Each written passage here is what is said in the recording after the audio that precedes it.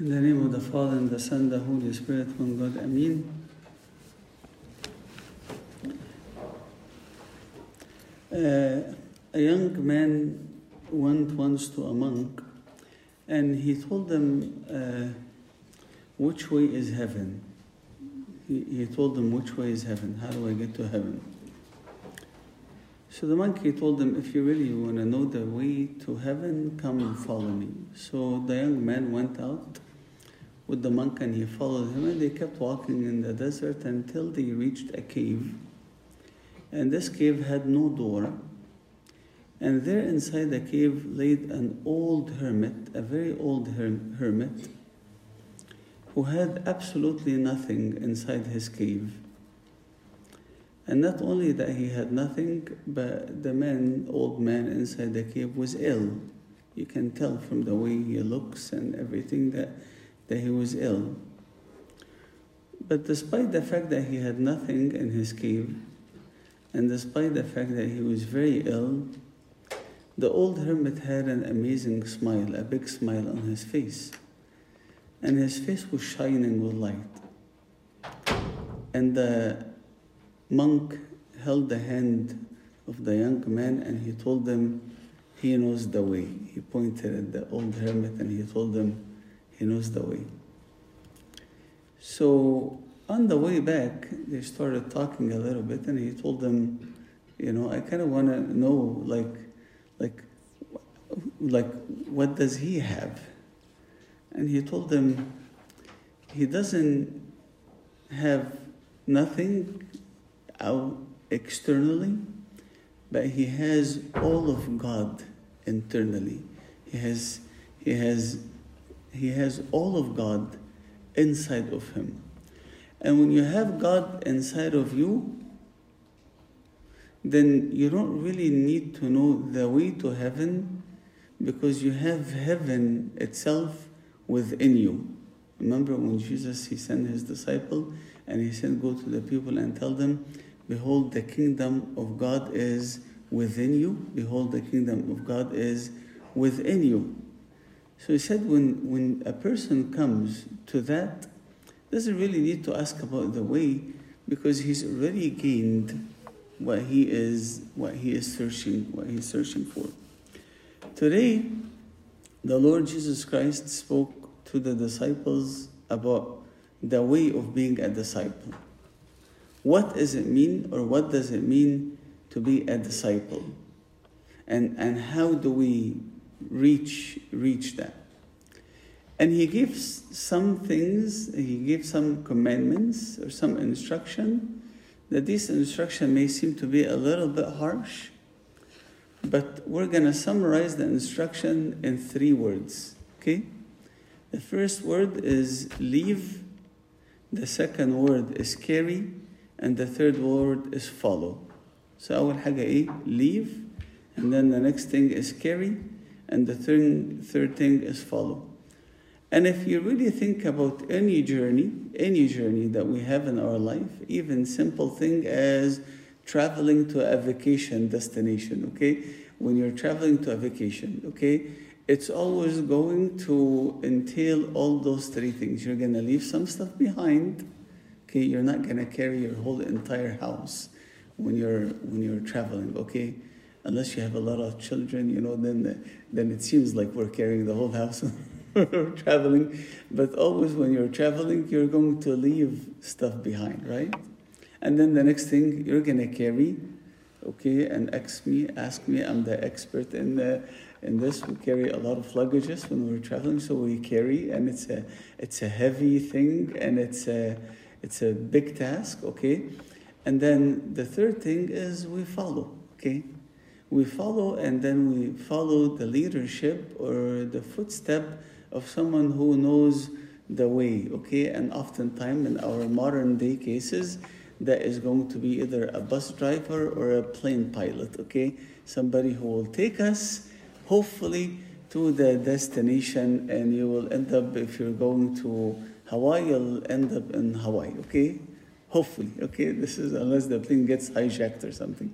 Okay, so this is the story of every trip that we take in our life. So Christ today is telling the people likewise, you want to get to heaven, you want to be my disciple, then I'm going to ask you to do all those three things. Number one, I'm going to ask you to leave.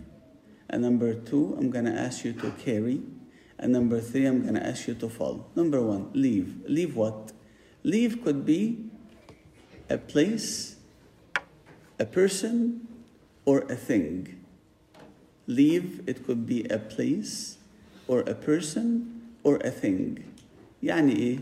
I'll give you some examples. Sometimes the place that I am in, the environment that I am surrounding myself with, is not an environment that will lead me to heaven. It's not going to facilitate my way. Oftentimes, in fact, it could be an environment that will take me completely the opposite direction, okay? So the HE double hockey sticks, okay? That will take us there, okay? So oftentimes I have to look and really evaluate the environment that I am living in, whether that will facilitate me. Bring you to recall a story of a great saint in our church. Even though this young lady, she lived quite a bit of her life in sin. Her name was Saint Baisa. Okay, the name Baisa is the feminine name of Bishoy. Bishoy in Coptic is Baisius, and then Baisa is the feminine name of Bishoy. Baisa means exalted, highly exalted. Okay.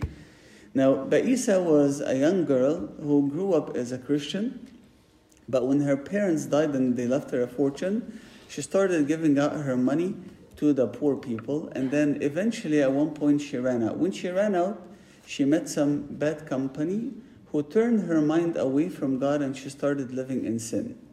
She started living in sin to the point that she converted the house that she was living in, which used to be a house of virtue, to a house of sin. And when the news of Baisa came to the wilderness, they sent Saint John the Short to her, who when he went and he entered into the house, he asked for her by name. And when she came, they thought that he's a customer, right? Because she was doing sin. So when she came, he looked at her, he started weeping. And when he started weeping, she said, Father, why are you weeping? He says, because I see the devils all around you, surrounding you.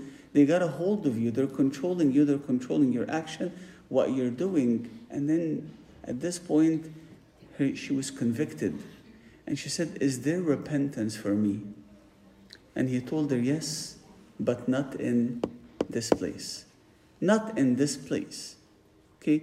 Oftentimes, see, we want to challenge God. We want to challenge ourselves. Say, no. I can repent here. I can still be in this corrupt environment and still live a way of repentance. Don't challenge God. Don't challenge the devil. Don't think that you're stronger than him, because you're not. We're not. And if you really want God to work in you and to give you victory over sin, then you have to follow his instruction. And the first instruction that he said, leave. If you want to be my disciple, unless a person he leaves, and then he gives the whole list of things, okay? So the first thing that you need to leave the place. If you are in a place where that place causes you to sin, get up from there and leave. Lot and his wife and his 2 daughters. The Bible testifies about Lot, and he says that Lot, he was a righteous, and his soul was being troubled every day from living in Sodom and Gomorrah. And then God came to him, sent 2 angels, and he said, Lot, you must leave this place. He lagged a little bit. But finally the 2 angels grabbed him and his 2 daughters and his wife by their hand, and they dragged them out of the country, or out of the city of Sodom and Gomorrah. But as they were being dragged out, you know who really didn't want to leave? His wife. And that's why she looked behind. And she turned into a pillar of salt. Don't look behind. Leave whatever place it is. Now, we said leave a place, It could be also leave a person, a people. It doesn't matter who that person is. Even if that person happens to be your own dad. Today in the Synaxarium, we had a saint who were killed by her dad. Okay? And she's not the only one, by the way. We have a big list of them. We have Saint Barbara. We have a whole list of saints who came to believe in Christ, and their parents were idol worshippers, and their fathers were commanding them to offer incense to the idols. But no matter who it is or how sincere that person he is to you, if that person is deterring you from God, leave him. He says in the middle, even if that person is your wife, even if that person is your child, there is nothing more sincere to us than our child. It is said that sometimes people will come, and for the sake of human love, that they love someone, or at least that's what they call it, oh, I'm in love with this person, they're willing to give up even their own religion. I had one time a girl came to me and she fell in love with a person from Egypt, okay, who was not Christian. And then he kept يغني عليها, singing in her ears زي ما بيقولوا, all the way to the point that she went and she got the cross in her hand removed. She went and she got that tattoo cross removed, okay? And she went to the mosque here in Sherman Oaks, Sherman Way, I'm sorry. And she denied Christ علشان الأخ ده, for the sake of this guy. And then after all of this, what did he do? Dumped her. قلبها. Okay? He dumped her. She came to me بعديها regretting and crying with tears and all of this, and then I honestly didn't know what to tell her. And she went and she got a big old cross right in her hand afterwards to make up for her mistake. I don't want to say it was too late or not too late, but I mean, whatever happened, but I'm sure God still accepts the repentance of whoever. But be careful. Be careful what you allow people to lead you to do.